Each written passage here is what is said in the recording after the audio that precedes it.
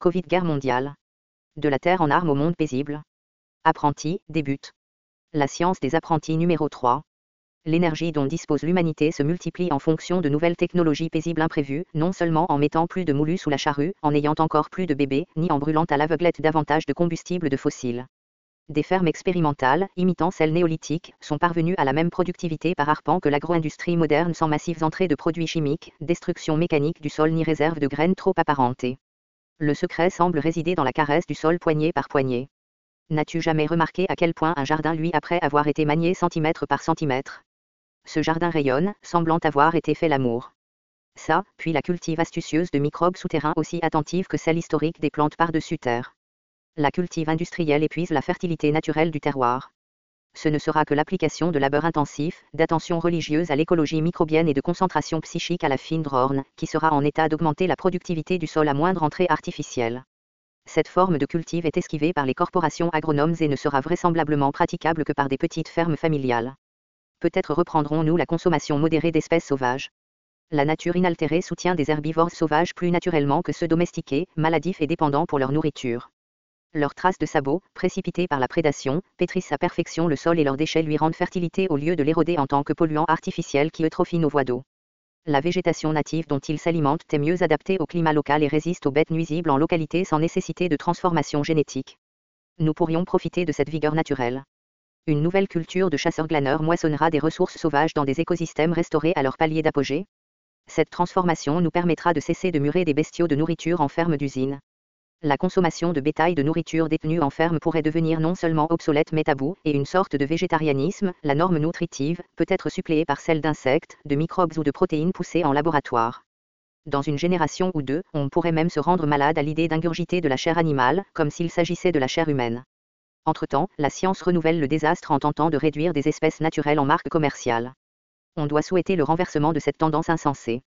Irlande aux longues souffrances, pour ainsi dire la première et dernière des colonies abusées de la Grande-Bretagne, subit sa grande famine pendant une des premières expérimentations de monoculture industrielle. Alors que des propriétaires britanniques ont exporté sous garde armée sa récolte diversifiée, la seule alimentation du paysan irlandais, ses pommes de terre, a pourri. S'ensuit une famine massive. Pendant les années 1840, sa population décrut par moitié à cause de famine, de fléaux et de départs désespérés. À propos, encore plus de soldats irlandais qu'anglais furent inscrits dans l'armée britannique pendant les années 1830. En accordant la monoculture industrielle, aux États-Unis comme ailleurs, et en dépossédant des agriculteurs familiaux, l'on s'apprête à des attentats terroristes de contre-coups vengeurs, sans parler de la multiplication courante des suicides de cultivateurs. La consolidation de terrain par des grandes entreprises commerciales a ruiné le petit propriétaire agronome à travers la planète. Des catastrophes encore pires menacent d'en surgir, des pandémies de fléaux et de rouilles tombant sur quelques grandes récoltes, des émeutes de chômage, des goulots de nourriture et famines de masse. Le suicide du petit fermier a déjà atteint des proportions pandémiques. Le bombardement au camion piégé du bâtiment fédéral à Oklahoma City en 1995 s'est échu en grande partie à cause de programmes massifs de crédits fonciers qui ont fini par ruiner la plupart des fermiers familiaux et incorporer leurs terres saisies dans des tenues d'entreprise. Quelques fermiers désespérés se sont tournés vers des organisations extrémistes, eux à leur tour ont dégourdi des fanatiques comme les bombardiers de cette ville. Un nouveau chantier scientifique de biomime peut dévoiler des nouvelles biotechnologies guidées par des Védas. Des architectes génétiques adapteront des coraux, des planctons et des algues marines aux exigences du bâtiment et de l'industrie. Des communautés de tissus refaits pourront servir pour la fabrique de logements tout près. Des entrepreneurs verseront dans un cadre des organismes préconçus en solution avec leurs éléments nutritifs, comme on coule du béton. Ceux-là se métaboliseront, sécheront et s'éteindront dans quelques jours. Le restant, squelettique, un peu comme les restes durs du corail, de l'os ou du bambou, offrira des matières de construction de robustesse et d'élasticité exceptionnelles. Des appareils aux attributs optiques, de contrôle d'humidité et autres. Aussi, des ensembles de circuits électroniques de complexité, délicatesse et miniaturisation sans précédent. Plusieurs capacités seraient posées en couches de divers organismes et mélanges d'éléments nutritifs dans le même assemblage. Des clones de vers à soie et d'araignées peuvent produire du câble optique, des textiles neufs et des microfilaments d'utilité extraordinaire. Dans le bâtiment, un organisme d'accroissement accéléré pourrait remplacer le bois moulu et le tissu d'isolement inorganique, l'architecture génétique, transformer les communications, la fusion froide, l'énergie physiologique et solaire, l'illumination, l'isolement thermique et le réglage de température par évaporation. Des innovations dans la culture des moisissures, algues, lichens et champignons promettent des percées de pharmacologie et de production nutritive. On vient à peine de reprendre l'étude sérieuse des lichens qui peut être fondamentale si menée en profondeur. La recherche des communautés de moisissures et d'algues peut engendrer des accroissements accélérés aux dimensions d'une maison, dont la surface vitrée de couches opaques de chlorophylle protégerait contre l'ultraviolet et s'adapterait aux besoins nutritifs et de logement. Imagine des panneaux spéciaux, accrochés au mur de ta salle à manger, qui luiraient de bioluminescence, sinon feraient pousser des savoureux pour ton petit déjeuner. Des bivalves refaits et d'autres filtres marins épureront des ruisseaux et rivières. Des arbres et buissons spécialement conçus imbiberont des polluants durables pour extraction et disposition antérieure. De l'eau pure découlera de presque partout, surtout des fontaines urbaines de nouvelles fabriques. Des jardiniers adroits gagneront leur pain dans l'avenir, ainsi que de bons mécanos et codeurs d'ordinateurs gagnent le leur aujourd'hui. Une révolution agricole remplacera la plupart des moissons annuelles par celles pérennes. À présent, nous plantons des semences agro-corporatives ingéniées pour absorber toute la fertilité du sol, qui nécessite l'addition de masses de fertilisants minéraux, de pesticides et d'herbicides pour moindre rendement avec le temps. Nous moissonnons cette monoculture en dénudant le terrain, puis observons ce qui reste se tarir en poussière, se délaver et s'envoler en taux irremplaçables. Ce n'est plus de l'affermage acceptable mais de l'exploitation minière à ciel ouvert.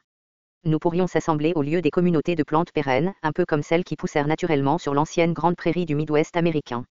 Elles retiendront beaucoup plus de pluie, atténuant les effets d'inondation et de sécheresse, contrôleront les animaux nuisibles et restitueront la fertilité du sol de façon naturelle. On y récoltera des graines en bonne saison et à basse empreinte, les laissera tranquilles le reste du temps pour restaurer l'équilibre naturel et l'épaisseur du sol. Les grands hauteurs de montagnes pluvieuses seront semés de couples reproducteurs de castors bien immunisés, à commencer par les terrains plats à haute altitude, puis ceux en contrebas et moins pluvieux. Ce projet atténuera en grande mesure les inondations saisonnières et les sécheresses en aval. On pourra s'attendre à des percées dans les sciences biologiques, une fois que cessera l'abus d'animaux de laboratoire comme mode de recherche principal. Nous y déformons la nature pour qu'elle se conforme mieux aux préjugés de la même mécanique réductionniste qui nous a menés à l'écocide pour commencer. Nous venons à peine de renvoyer l'expérimentation de laboratoire dans les champs et forêts que nos préjugés cultivés en labo nous ont enjointes de détruire. Spontanément et en dépit de multiples délais téméraires de la gérance, les citoyens des pays riches se sont mis à diminuer leur augmentation de population. Les menteurs d'armes abominent cette retenue rationnelle qui réduit leurs effectifs militaires, son unique détriment. Malgré les plus récentes projections d'augmentation, une massive réduction dans la surcharge humaine est inévitable, qu'elle soit volontaire, traumatisante ou bien en combinaison. Les seuls contrôles de population que décourageront les apprentis seront ceux privilégiés de nos jours, décimation d'armes, négligence de masse et incompétence en santé publique, de tels ne seront plus tolérés. Bien que les apprentis accepteront l'abstinence sexuelle selon la prédication d'Ecclésiaste, ils encourageront d'autres pour seul but d'augmentation nulle. En plus de la planification illimitée des naissances à travers le monde, ces nouvelles agences offriront de l'apprentissage de bonne qualité, de la sécurité sociale digne de confiance, de l'équité sexuelle et d'exquis soins médicaux. Ces préalables seront beaucoup plus efficaces pour la bonne planification des naissances que le papotage pieux de névrosés sexuels. Des nouvelles exhortations à la bonne santé publique s'étendront du lavage fréquent des mains à la culture nutritive d'animaux nuisibles, au soulagement de nos désordres de sommeil en pandémie, à la perfection de la micronutrition et à l'hydratation, bois plus d'eau claire et moins des liquides de sociétés d'entreprise, jusqu'à d'autres options encore plus imposantes. Il était une fois, des directeurs d'armes ont tenté de stériliser des déments, criminels récidivistes et porteurs de maladies héréditaires, tant ceux génétiques que transmissibles sexuellement. J'entends que tu aies le souffle coupé et partage ta répugnance. Les interventions eugéniques à venir seront beaucoup plus précises, bénignes et efficaces. Des combinaisons particulières de gènes seront visées qui dirigent l'agression injustifiée, la sociopathie et d'autres comportements maladifs, mais la viabilité sexuelle et son appétence ne seront plus déconfits de ce fait. Les critiqueurs de la génétique sélective braquent les nazis qui l'ont soutenue en premier lieu. Leur méfait confirme son immoralité. L'éradication d'anormalité génétique est devenue hors de mode. Malgré cela, le recyclage des déchets mécaniques reste à la page. Tout le monde loue l'idée du recyclage. Mais personne ne signale le fait que les nazis furent parmi les premiers à y expérimenter à l'échelle industrielle, avec les possessions de leurs victimes dans les camps de concentration. À vrai dire, comme d'habitude, chaque armée qui gagnait une bataille rangée pratiquait le recyclage systématique. Le critère fondamental de la victoire au combat était la saisie du terrain, peu importe les pertes prises, et son abandon par l'ennemi. Sa récompense était encore plus d'armes et de butin, sujet au recyclage du côté victorieux, en plus des blessés à oxyre par compassion ou laissés périr en agonie, et des cadavres putrides à abandonner en marche sans inhumation, que les manants locaux s'en occupent. Le temps s'envole pour éterniser sur de telles affaires quotidiennes. De nombreux obstacles moraux devront être négociés dans très peu de temps. L'enjeu ne sera plus la conscience émiettée que nous rapiéçons en laissant la responsabilité pour tous nos grands problèmes aux ineptes élites d'info, ni le sens aphrodisiaque de rectitude moraliste qu'approprient certains tchadistes d'armes en tourmentant sans dispute leurs prochaines victimes. L'enjeu sera la survie humaine.